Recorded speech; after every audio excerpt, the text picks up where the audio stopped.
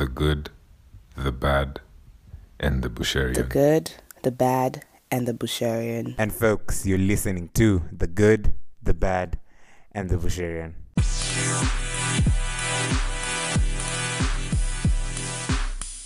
Before I could tell them and identify ourselves, someone opened fire on me. And I honestly don't know how someone missed me, my big frame, at 10 meters. So that was fairly much a very lucky escape for me. Part of the training, it transforms you and adjusts you adequately to become a soldier, but doesn't step you down. And anything that you get to experience, you see death, you take lives, you get shot, or things like that. Or even in training, you see quite a lot. I mean, seeing someone today, Billy, and you're together and you're laughing and you're telling half-hearted jokes to keep going, even in the battlefield. And then the next, this guy is minced meat, or the next is blown into pieces, or next, it's you who's trying to piece together what used to be their body, and some of it is outside their real system. Is crazy. It's not going to leave your mental wiring the same. Okay, you're exposed to this over and over. You're not going to be left the same. You are detached from your family for the longest. You're not going to be left the same. I suffered from PTSD. Yeah. So mental illnesses can happen to even the strongest. Your brain is not going to obey the fact that your body is absolutely fit, and you're a barrel-chested guy, 8 feet tall, and you wear a size 50 shoe.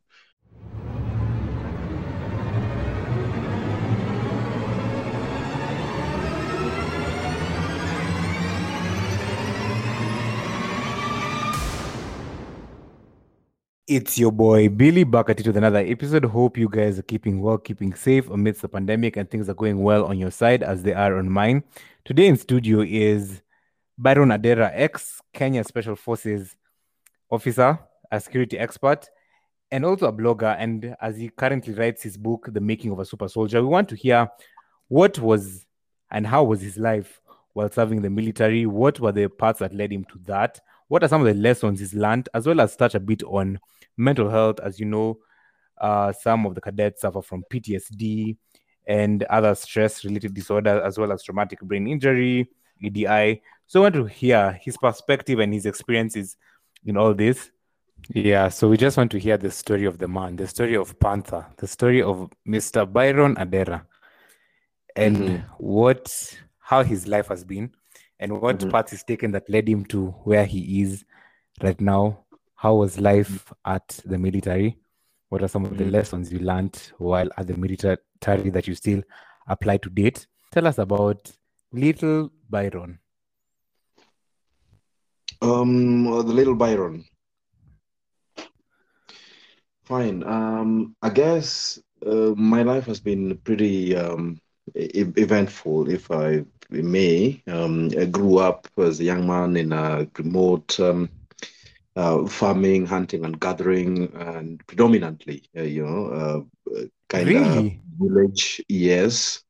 And I'm writing a book currently, The Making of a Super Soldier, and part of that, came out very clearly, especially when my sisters jumped in and the elder brothers jumped in to, contribute into, the making of that super soldier that I am.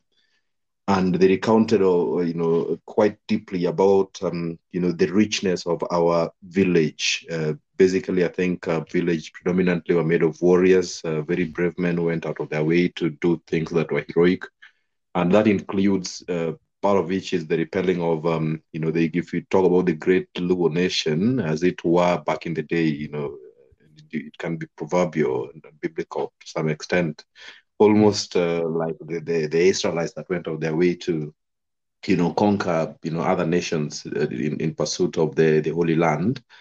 And so we literally bordering the Nandis, and as you know it meant that a part of the raids that were very, etched in the traditions, the passage of rights, the Nandis would cross over to come and raid and basically, cows. And we are literally at the buffer between the Nandis and the Luos that are, living in and around what now, is known as the Miwani. It was Miwani division then, so it's part of Nyando. So we are actually the last homesteads, that are buffer between now the farmlands of Miwani, the Sugar Belt, and then now the Nandis that stay, and live in and around the Nandi escarpment. So as I grew up as a young boy, I would see young men to slightly older men that were even doing all what you call the night vigils. They called it Rutek, to basically go out in the night along some corridors that they expected the raiders to come through during the raids, and hold what now in the army life they'd call ambushes, a force lying in wait and trying to pull a fast one on an unsuspecting enemy. So I saw that happen. And the farming bit is about, the area was predominantly, as you know, the famous Sirikalis idea. So we had the rice belts, the swamplands, and we had, during season, you'd have people, plant maize, cassava. I saw, cotton, that I think some of our kids now wouldn't even know and marry with, and that the idea of seeing, clothes that are made of cotton and that it comes out of your plant for that matter. So I saw that happen quite a bit. And of course, the hunting and gathering, I would see young, middle-aged, young men who are my cousins and distant cousins for that matter, go out to hunt, game, rabbits, hares, as you call them, antelopes, elands, warthogs. I saw quite a bit of that. So it was quite an eventful, kind of growth as a young man in such kind of village. And of course, the primary business for you as kids then, it meant that we'd go to school. And going to school meant that we walked long distances, rather run to school because you definitely would come back for lunch. Sometimes you're lucky to have that plentiful, there was just about a plentiful harvest, and so you have plentiful food. But sometimes, as everybody has had it, as part of that world, you possibly get back home and you don't have lunch, so you got to run back on an empty stomach to school. So that was part of my upbringing and childhood. But over and above that, and I think beyond that as well, is the fact that my performance had been stellar since childhood. I don't remember much about being in a position 2 in class since I started knowing about that. I started school because I would literally follow my sister to, I was bullied quite a bit by my elder sister. Between me and her were 2 kids that were born and died young. So mom loved me more than every other child, because of those losses. So my sister was a tad jealous of me, and so she'd bully me. So ideally, when I was about 3.5, 4 years, we spent in the same bed, rather the same. We called them par back in the day. So just a few clothes thrown over a mat, that was made of the reeds, the papyrus reeds. And she'd wake up with all the blankets and everything, try to really disrupt your sleep. So, for me, the opportunity cost was, if I got to really evade all this suffering, then why not just cooperate and wake up with Nancy and go to school with her? So that's how I started schooling, like literally. So I would I'd follow her to wherever, and at some point she'd dump me by the wayside, and I'd find my way to some kindergarten school. They called Bondo. It was called Bondo Nursery School. So the teacher there was a very close friend of mom's, and so she kept me in class, and after performing really well in one term, which was actually ideally second term, she decided, oh, he needs to start, going to school. And so, as luck would have it as well, this teacher was promoted to some untrained teacher role, and she found her way into the nearest primary school, which was called Wanangwe. So I followed her, and I was in class 1 by third term in the same year. I started going to school. So I started schooling when I was about 3.5 towards 4 years. And so I skipped nursery. I probably skipped first term, second term of class 1. And so that was me. So the following year, she decides, oh, this guy is actually doing well. So why not, just buy him uniforms? And so that was my mom allowing me to start schooling now officially. And I was in class 2 proper the following year. And I remember, from then henceforth, I was, I think, position top 10. Then by term 2, I was top 2, top 3. And, I just picked on from, class 3, I was number 1, all the way in the same school, all the way to class 4. 5, or when I left and transferred with my sister to a different school where I started my KCPE. Yeah, so basically, after this teacher transferred from our kindergarten, or you could call it nursery school as we called them then. I literally followed her to where she went for her, untrained teacher kind of work, and she was transferred to the nearest primary school. So I followed her on to that primary school, and that's how I found my way in the same year from kindergarten or nursery school. Then same year, second term. I mean, that was third term literally. I was in primary school. So second term, I was in nursery school, spent a time in a nursery school. Then the next time, this teacher. Yeah, so that was my schooling. And I remember basically from primary school, dad would buy in every kind of newspapers because I was very close to dad as well. Then dad would tell stories. Mom was a very good storyteller too, but dad would tell stories out of the newspapers. I was curious. So I remember from class 3, I'd been in position 1 in my class all through. And whenever my sister Nancy would have, I know that now it was art and craft, projects for drawing and all, I would assist her, and basically all her friends too, I would draw. So I picked up drawing, which I was really cool at, yeah. And I remember by class 3, I'd known all the years of independence of African, countries, and plus their presidents, or the first president, or the existing presidents then. So I'd remember, a particular teacher, who nicknamed me Byron Georgiadis. I later came to know he was a famed criminal lawyer. Would hold my hands and take me to class 7. Yeah, to class 7, and where my sister was by then, and I'm finding the whole classroom is basically on their belly, like they're being caned for having wronged an answer in GHC, or something, or history. So I would be asked, Byron, what's the president? What's the year of independence of, say, South Africa? And I would shout it out. What's the name of the president of Angola? And I would say, Eduardo dos Santos or something, or Paul Cameroon, Paul Biya. And I would just shout the names, over and over. So that was quite an intrigue, and the whole school became very famous because of me back in the day. So sad for them, I didn't graduate from this same school. By the time my sister was sitting at KCPE, she transferred to a different school, so I also transferred with her.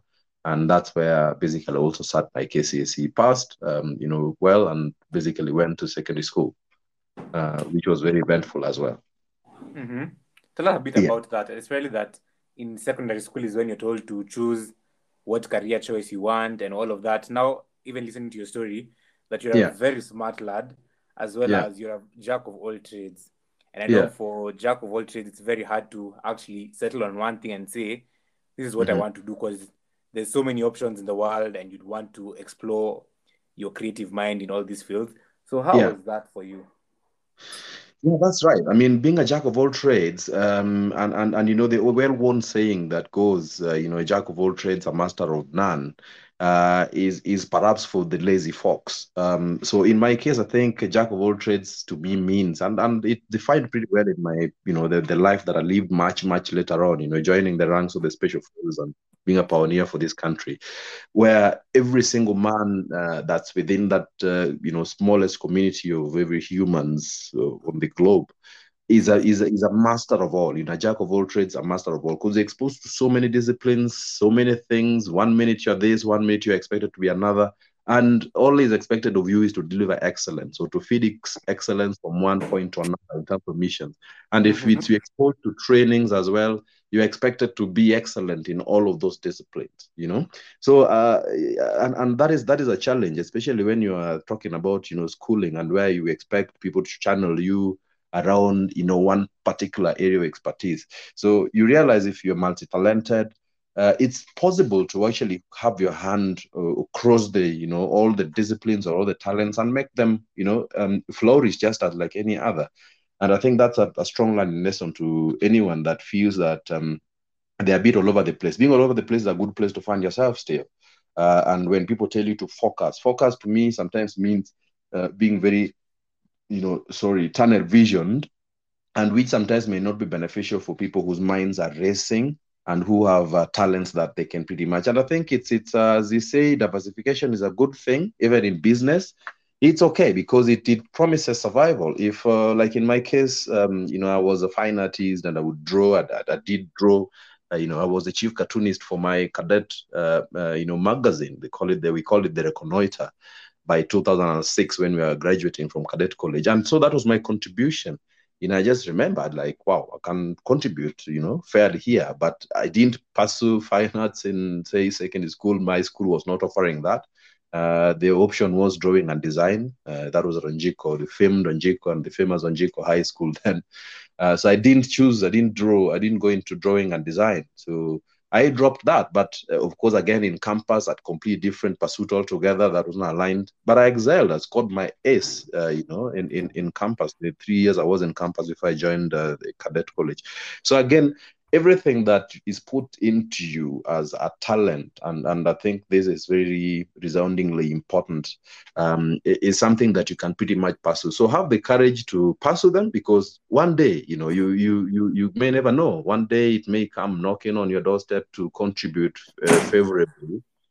In a vision, in a particular mission or something, or a vision that is great and people are gelling around, and it may come to pass as something that's etched in history as a contribution you made to mankind. I'm sure the cadet magazine that we did put together, which was actually a first for our cadet intake 33, marked an important and formed up an important precedence for the follow-on cadet classes that tried to also put together magazines. And I know if someone turned the pages, they'd find my stories that were written therein, and they'd find interesting cartoons that I did put together because of that part of my life, which was and a talent that was given to me by the Almighty, that is drawing. So it's important, and I think going back to your question, it's upon just ourselves, as well as I said, that have the greatest responsibility to pursue our talents, and another, the people that are in charge of us, at the tender ages where we have parents and guardians and they're looking at you and they say, hey man, you need to focus, you can't pursue all these things. It's possible. It's best to basically look out for those things and encourage, as and when people settle on a pursuit, and and they should be allowed the latitude to make informed choices, and guided for that matter. But do not limit people and say, hey, we think art is not profitable. Oh, hey, you don't need to pursue this, focus on books alone. We are in this day and age where extracurricular activities would be very important. Arts have earned people here, they're multimillionaires or billionaires in dollar terms who've just pursued arts. Basically it's the visual arts, if it's other forms of arts, and they've made a living out of them. So I think talents in any form, shape, and presentation are very important. All we have to do is to pursue them to the brim. Mm-hmm. Mm. So at what point in your life did you realize that you wanted to serve your country? Because a lot of guys, I realized, are very detached, especially due to the corruption that we keep on seeing in the country. So a lot of guys would rather not serve their country. So for you, at what point did you know, because for you, even being on the military is dedicating your life, literally, that you can even die on the line. So for you, at what point did you know that this is something I'd want to pursue? Now that you've talked about being a cadet, and so for the listeners, perhaps they don't know that side. So please tell us about all of that. Well, interestingly, the army and myself found each other. I don't know which one first, but we did. I love soldiering with all my life. I'm a born warrior, I guess. Started from the tender age. I'm told by my aunties whenever mom visited home, their place with me, and I was a kid. I was born big-bodied, so I was bigger than my age mates. I would literally shove kids out of my way as I crawled to, from point A to point B, and kids would be wailing and crying, and their mothers would be very pissed off at my mother. And there were no aids like telephones back in the day, so you would know who's gonna visit and who they're gonna visit with. So when I was young, and mom was very close to me because of that. She told you that the kids that she'd lost, that died young, between myself and my elder sister, took it. And interesting, like and a name, I'm Owiti. Traditionally, going with the Luo culture, is a guy who's been thrown away. So there's a very elaborate customary, and traditional practice that gets to earn you that name. So away from that story, I got to know, and I was told, I was growing up, and people would say, hey, man, you're impossibly strong in one way or another. So I got to channel myself towards that, and I got to really lean towards, the warrior tradition. Back in the day, of course, my village, the Bondo guys are known to be not Bondo, but Bondo. That's within, Miwani, were known warriors. The clans around us knew that. So to the point where now I made a definitive, choice to join and to serve the country was when I was pretty much bored with the course I was pursuing in campus. So when cadet came calling, I said, why not? And as I'm telling the story in my book, which would be very interesting for people to pick off the shelves when it gets launched next year, hopefully by February, March. The making of a super soldier. I made that decision because purely much I was also a movie guy. So as a kid, I'd watch those movies, and I was very curious about, the kind of commando, special forces kind of stuff. The Delta Force was the closest then. And I wanted to be one of those, special breed of warriors, sneaky, deadly, and they could pretty much, they had an aura around them, and walked barrel chested like they had a 10-inch chest, and towering giants and things like that. So I thought I could be one of those guys. I just didn't know how. So when the boredom in campus got to the better, got better of me, I said, why not? So I did an application. I had a bit of a chat with an uncle, distant uncle then, who was, a major at the Kawa barracks back in the day. And he did give me quite an encouragement and said, man, with your body and with your strength, perhaps this is the best shot you can, can shake a finger at. So made an application. They took me. I was shortlisted. I remember among about 450 or something, and then of course called into the infamous mil cadet general service officer cadet interview. Little did they know that that was not going to be an easy breeze through an interview, which everybody, I think, quite a number of us thought is sitting before someone and just being asked a few questions and told, hey, this is on your office. Bit of training, and you are shaped into something in the form of a military commander to take care of the bits and pieces of war fighting. That was a shocker. So, but I mean, I breezed through cadet training, which is really, tough for that matter. Byron, But it's not yes. fair that you'll call it infamous and not tell us what it involved. Now, for all of us who thought it was an formal interview, tell us a bit about what it actually Yeah, involved. it's a shock, man. The shock action. It's really interesting how people get to view, and I think it's better be kept that way as well by design. So when you apply to join the ranks of cadet, right now it's a bit different. Everybody's being handled at the divisional levels or the district levels as they were, right where your home area is. And you're being selected. You put through your paces, aptitudes, and all that. For us was different. So you applied. No one knew your face. No one knew. So you just put together a cover letter, and you had your certificates and things like that. So I think backstage they go through tons and tons of applications. So you can imagine how many, tens of thousands, or if not hundreds of thousands of applications. And for them to funnel in and have 450 that are now shortlisted, and your names are, posted out, on the newspapers, like these are the shortlisted cadets. But even then, so when you report, you called into the interview, which ideally is fashioned in some kind of 3 weeks or that's packed.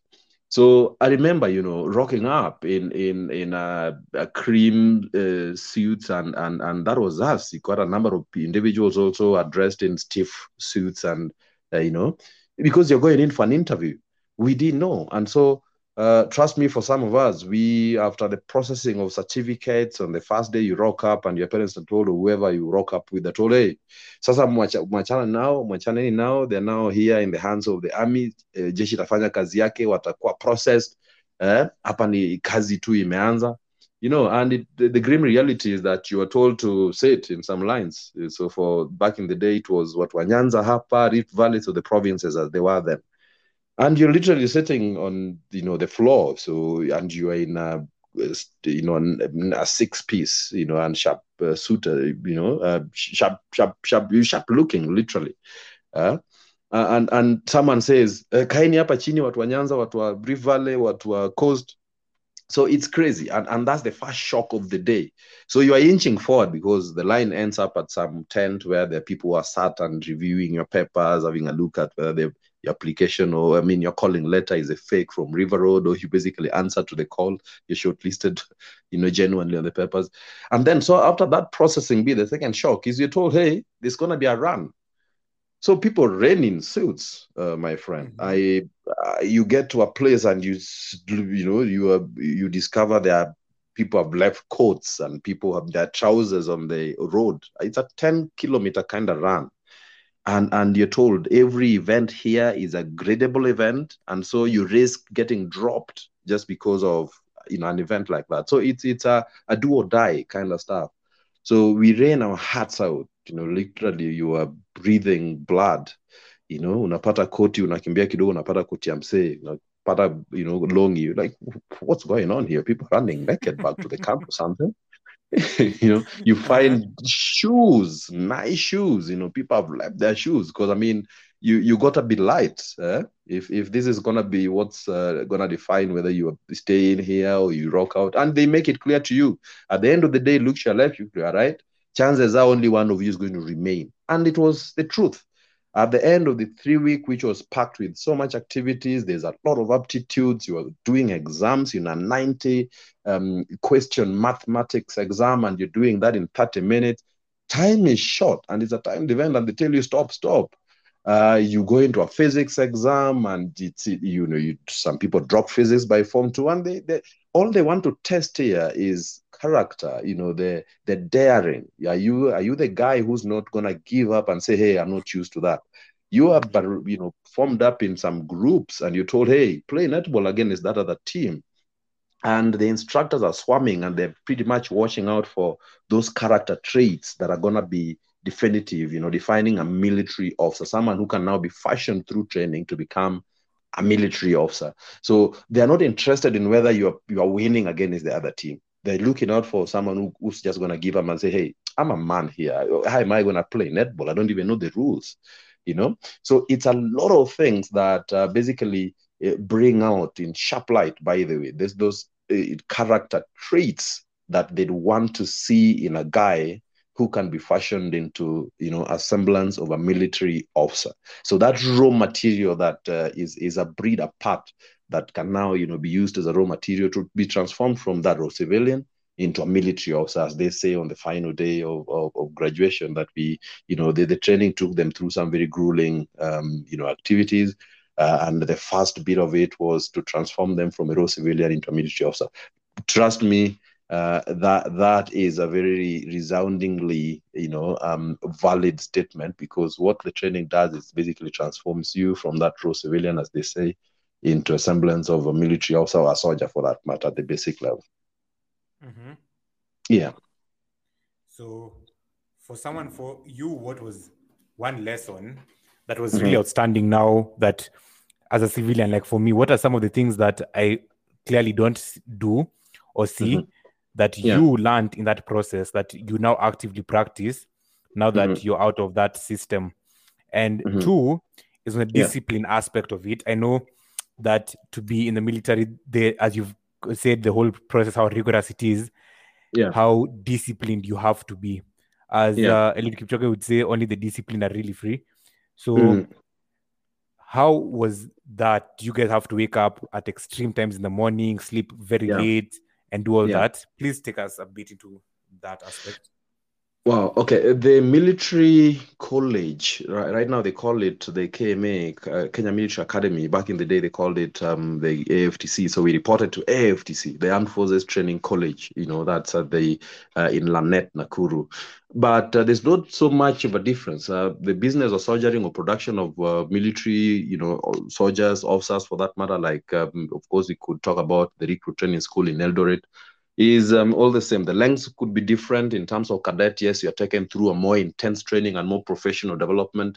because you're now going to be the guys on top of the regular soldiers as commanders. So there's a bit more refinement, actually a lot more refinement of officers or cadet training than the training of the recruits or counterparts for that matter.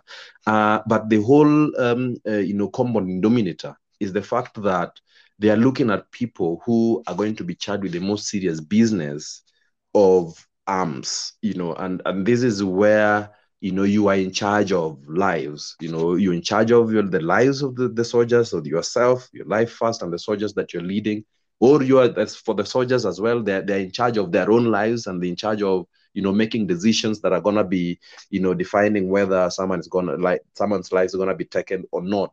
For this country, basically, we are providing insurance for a country and its people to live protected and feeling all the benefits of freedoms from external aggression.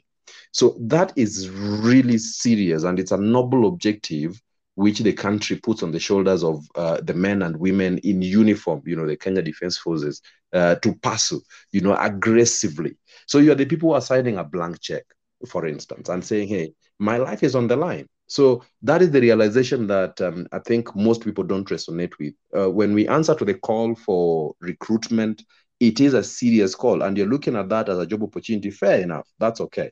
But trust me, when you are in that business, you should have the realization that one day you may be called to answer to the bell that's rung by this nation, and when it needs you to lay your life, put your life on the line and say, hey, if it's Somalia, if it's wherever, if it could be across the seas and the simmering oceans, it could be you that the country is looking, up to take up arms and go fight, so that the freedoms, peace, stability of this nation, and of course the developments that can be pursued in that environment, are pursued by the nation, and the benefits of individuals or the citizenry, because you exist. So you got to actually have a lot of introspection. And that's what I would want for people to understand and to realize, that there's a bit of introspection that you need to marry with. That if you're not just that person that's born with a fair, share of extreme discipline, mental and physical toughness, to be in the right state of mind to answer to that ultimate call when you are needed to, even as a support system, because there's so much in terms of what supports the fighting soldier.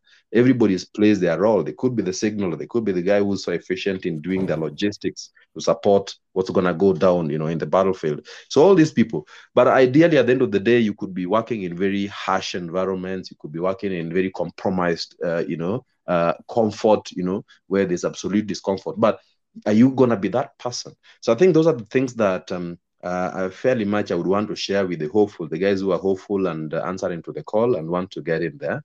And discipline is part of it.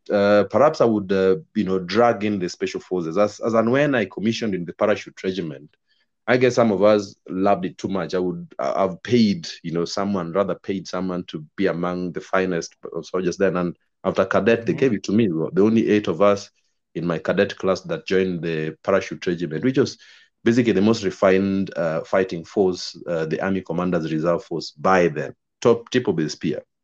Yeah, and from this, it's from the Army Parachute Reg that I basically joined. Pioneered and answered to the call of the generals then that chose on me to be among the first individuals to train as special forces operators for this country. And also to that, and I'm humbled to have been, rose to become an operations officer, first squadron commander for the existing special forces then, as it grew from a very young, tender age, which we literally witnessed. Yeah. So the call again was a higher call, because you don't get any higher than the special forces, for real. So it's quite an honor. I'm very humbled. But the most important focus, and I think the most important lessons I've had to learn out of all this, is the power of self-discipline. The focus fairly much in the special forces is not on the groupie discipline, where you're thinking, we are a bunch of individuals going for morning run, waking each other up, supporting each other, or there's the moral support, accountability partners.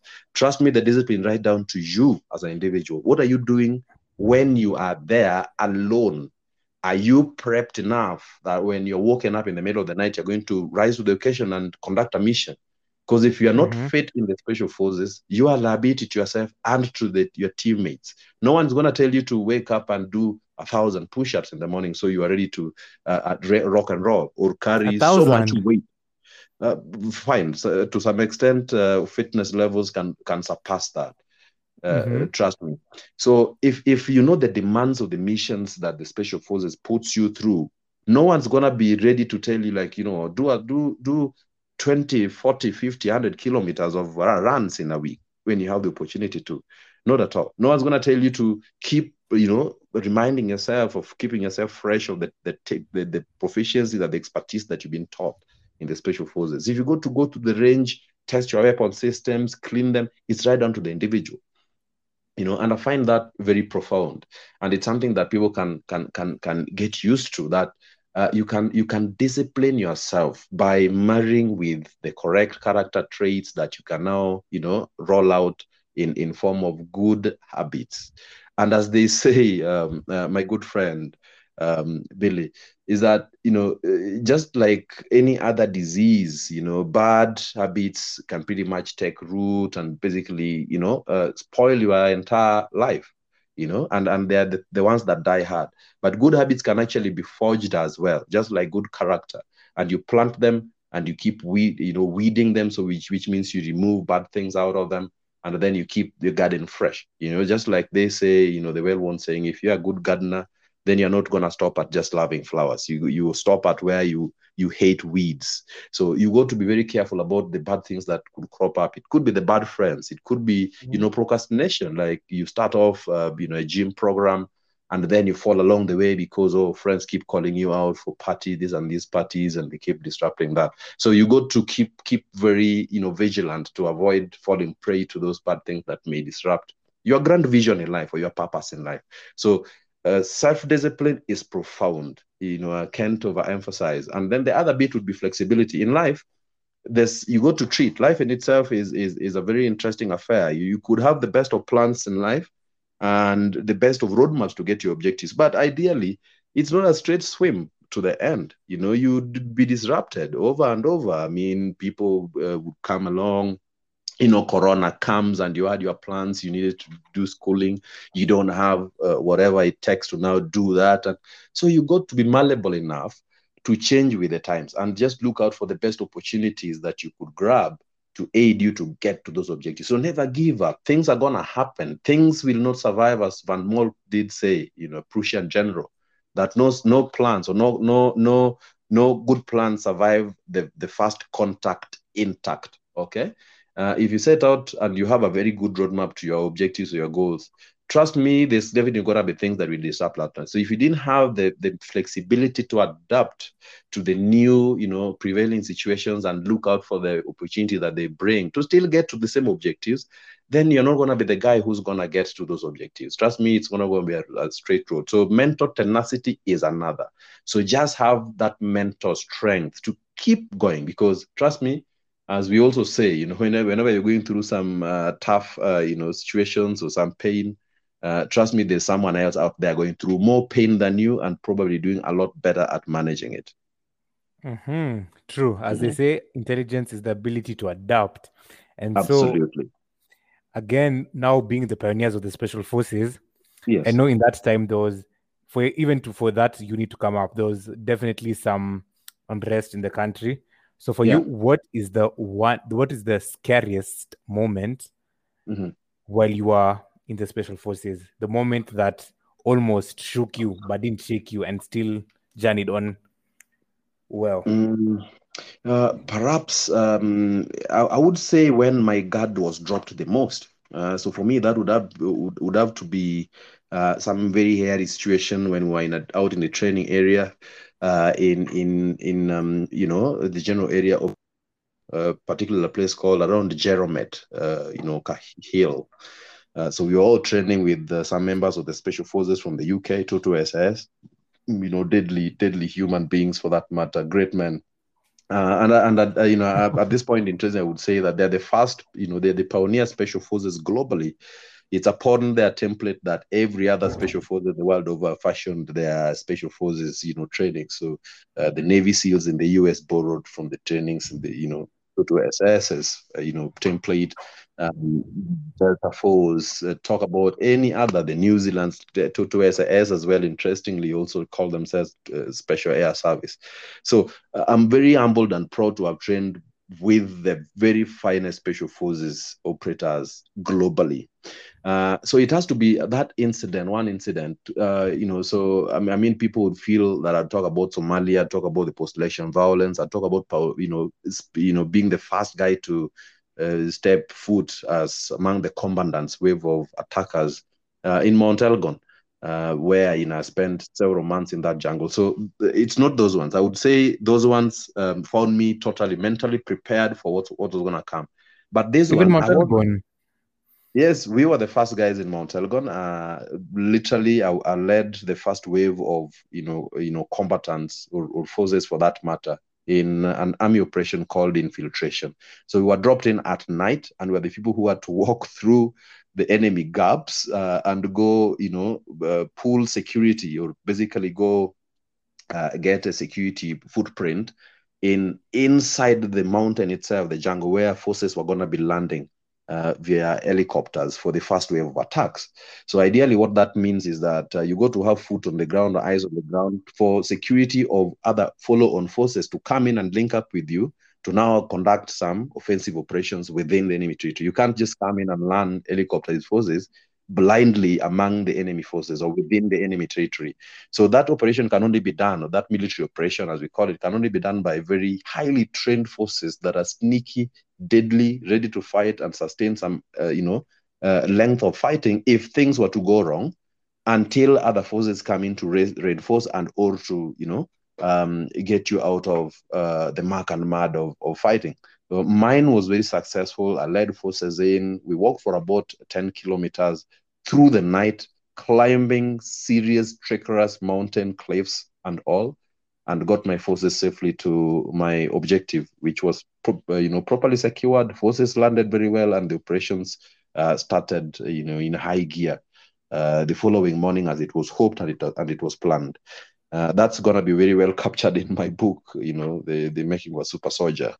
And so I'm really proud of all the exploits. I was in Elgon, a successful operation. I was in Somalia. But now this particular one I'm talking about is, when you are absolutely free, and I'm thinking we are going back to continuation training with the special forces and all. And then the locals, who are predominantly Samburus in that area, called on us some, APs. Those were APs, are contingent forces, APs, and I think some GSUs, that they had thought we were militia training in the local area. So these people come in and ambush us, in the wee hours of the morning at 5:45-ish. The sun had not come up, and I hear voices. And I'm thinking this could just be some make-believe exercise that are put together by our guys, because we're training alongside the special forces from the UK. And I thought in my heart of hearts that this is some kind of exercise. So I pop out of my, place where I was in the patrol base, and I go out to check. So I walk forward, I crawl, walk forward, half walk, half crawl, to go check and review what's going on, because that's the common practice. You go listen now, check out with an enemy that's approaching, and work out a plan as a commander. Little did I know that these were basically people who genuinely, believed that, but after being informed by the militia, the locals, that they suspected we were militia and some kind of foreign force training in the local area, or doing some activity in the local area. So they came and walked right into my patrol harbor. And before I could tell them and identify ourselves, someone opened fire on me. And I honestly don't know how someone maced me, my big frame, at 10 meters. So that was fairly much a very lucky escape for me. And that was the area. So a burst of AK-47, and they leapfrogged back, and they started hurling even, mortars at us. It was crazy. It was the worst that we ever had, and the most unfortunate that we also had, because of that the wrong call by the locals, and of course the very poor judgment by those administration police and the GSUs who came looking for us, because they could have believed I had live ammo in my gun, but I didn't shoot back at these people. If I did, I'd have basically killed, if not all of them, but majority of them. I didn't. A number of my men who were pinned down in my patrol harbor had blank ammunition in their weapon system, so they couldn't fire back. If anything, if they did, they actually did much later. Just warned these people, like, we are the army. They shouted to sini wajeshi, wanajeshi tuna train to special forces. So they answered back with blank ammo. And these people could not still listen. They were like, you kama nyini jeshi muamuke, but you can't amuka when guys it's a barrage of fire. So chains were on the deck and people were trying to dig small holes with their chains and eyelashes, man. It's crazy when rounds start flying over your head and you are very desperate and you don't have so much to do. So that I have to say was the hairiest in my life, not the actual war zone or battlefield stuff, because that for me, prepared for the business, you're in the right frame of mind. But for me, that was the scariest because, I dropped my guard and I knew back in the country, really safe. You're going on with trainings. Yeah.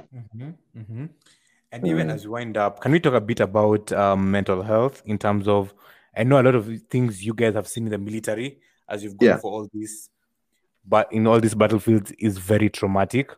Yeah. And you realize some of the soldiers come back with the 1,000-yard stare, and a lot of them suffer from PTSD.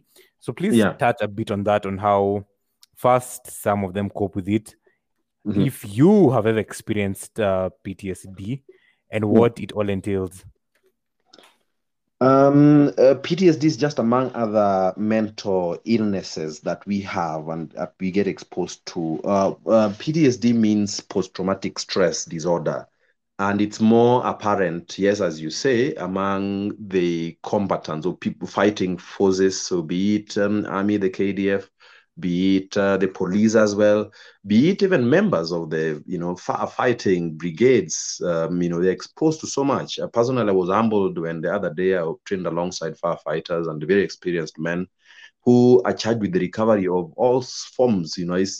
You'd be surprised these people are not just doing bits and pieces and scraps of firefighting and sprinkling water like a pee on burning houses and things like that. It's well beyond that. These are the guys who recover dead bodies from airplane crashes to seriously gory accidents that happen and leave mangled wreckages of vehicles or things like that, and they have to get people out of those traps. I had individuals, the honor to operate among other, individuals that were pretty much took part in the recoveries of the Ufundi cooperative, during the 98 bombing, and also in the Douala, plane crashes and across the borders. And trust me, those are people that also deserve a lot of mental health programs to help them recover out of post-traumatic, instances or episodes or circumstances for that matter. So a brother of mine now is called, Mr. Peter Ngugi. Mzee is retired from the Nairobi, Fire Brigade, but a solid individual. So back to your story, PTSD is just one of them. There's, of course, the adjustment disorder, ASD, adjustment stress disorder. There's the terminal brain, TBI is one of them. I don't know if I'm getting it all right, but it's not terminal brain injury. It's something traumatic brain injury. So there's the TBI, there's the ASD, adjustment disorder, acute stress disorder. Then there's the AD, adjustment disorder. Then, of course, we have the PTSD, that's the post-traumatic stress disorder. So these four are among the most serious mental health with, especially now in our business combatants, because we get to see a lot. Part of the training, it transforms you and adjusts you adequately to become a soldier, but doesn't step you down. And anything that you get to experience, you see death, you take lives, you get shot, or things like that. Or even in training, you see quite a lot. I mean, seeing someone today, Billy, and you're together and you're laughing and you're telling half-hearted jokes to keep going, even in the battlefield. And then the next, this guy is minced meat, or the next he's blown into pieces, or next, it's you who's trying to piece together what used to be their body, and some of it is outside their real system. It's crazy. It's not going to leave your mental wiring the same. Okay, you're exposed to this over and over, you're not going to be left the same. You are detached from your family for the longest, you're not going to be left the same. I don't know if you're going to picnic just in the jungle or something. If you love camping, just jungle sounds and stuff, you call it, the jungle, the psychology of even living in the jungle, you get a bit of pressure. It's more like being kept in the dark. There's several fears that people have, but the jungle itself comes with a fair share of mental kind of distress. And then you can imagine if you're in that jungle, like in our case, you're in Mount Elgon, you're in the jungle, and you're not going in for a picnic. You are living in a very harsh environment, and you are in there, and people are out there looking to kill you and shoot you. They've shot several people. They killed policemen. They killed even GSUs for the country to now send in the parachute regiment, that led the invasion in there, among other people like our special forces. So these were not jokers. So you're not gonna go in there to invite them out of hiding and sing some songs or lullaby to basically soothe them into handing out their weapons to you guys, and then you call it a day. Okay, so all these things don't leave you the same. So in my case, yes, after so much exposure, I suffered from PTSD. Yeah, so mental illnesses can happen to even the strongest. Your brain is not going to obey the fact that your body is absolutely fit, and you're a barrel-chested guy, 8 feet tall, and you wear a size 50 shoe. Okay, your mind is still gonna be fashioning itself to interpret what's happening to it, absorb what's happening in the environment, and try to relate. And sometimes when trying to relate and trying to cope may change your mental wiring in profound ways. And that's why you have all these mental challenges. Okay. So the only way to address yourself to those things is to, have a lot of self-awareness that fine. If like even in a car, if you buy a car today, it's in top tip performance and shape, it's going to start to wear out and call for service at a certain point in time. And that's why it's actually known. So why not be the people who can identify that at this point in time, you sauti you gari natoa si nzuri. So hey, it needs to be fixed, okay? Someone else is going to identify that, something could be wrong with you and be vulnerable enough to accept that something could be wrong. So the infrastructure needs to be there. The self-awareness is a big thing. And of course, the feeling of vulnerability that, things can still happen to me, have a tough, strong, macho I am. And so it's a combination of so many things in this environment that can help us to address ourselves to mental illnesses. And it's not just the combatants, sadly so. We've seen individuals that are working in banks, high stress jobs, working in banks. We saw an individual jump from, the other day from the 17th floor or something, and just died. We may not know the story, but there are high stress jobs that are push people to that. There's individuals that are taking their own lives out there, out of situations that they think have taken them to the brick wall. In their families, just spousal matters, and people think, hey, to this end, I don't deserve to live. It's manageable. So all these things, if we open those valves for communication, if we agreed to be vulnerable, if we are agreed to have an infrastructure in this nation that can pretty much shake a finger at the causal factors and say, hey, can we address ourselves to addressing the impact of mental illnesses or mental health challenges of sorts that are pretty much impacting this nation in great ways. We are mental beings. So if we are just counting bodies and we are saying we are 50 million of us, trust me, the productivity of the 50 million or for those in the productive age may be as good as an eighth of the total numbers of those existing with this nation as citizens. If our mental health or our mental health, for that matter, is compromised in great ways. So that's the grave danger that we face if we don't address ourselves to the correctness of addressing the mental health faculties that really define who we are as human beings. I don't think I'll add anything to that. As you said, first, your mental health affects every other aspect of your life. So Absolutely. I think that is something we need to look very into. And I love that we're having these conversations where we're speaking about mental health more openly. And so definitely people are coming out more and being more free with the things they're struggling with. True. So I think the listeners will tweet at us at the Busharian Pod and follow us on the Good, the Bad, and the Busharian on Instagram and tell us what are their thoughts on everything we discussed in this episode, as well as we'll be waiting, Byron, for your book to drop in February. Yes. So you have some willing buyers right here. Sante, thank you so much. And those willing buyers can feel absolutely free to engage me on my socials. That's at Byron Adera, a blog, Byron Adera. That's the YouTube channel as well. And the interaction can go all the way into the deep trenches of Facebook. I come through as Adera B Panther. Interestingly, my good friend Billy, guys gave me that's the name that I earned in Somalia in 2011, Black Panther, 2010, Because of 2011. So, I think my friends, the special forces, they first called me Big Fish. So if you got a bit of fish going, it's still reference to me. But Black Panther, I guess, because of I think I lived out of my big frame, big brains, deadly sneakiness. Yeah, so they thought the name's Black Panther fits. Hey, but do you say? But do you say? Yeah, I'm humble enough, man. It's blame it on the guys. Blame it on the guys. So, folks, have a lovely week ahead and cheers.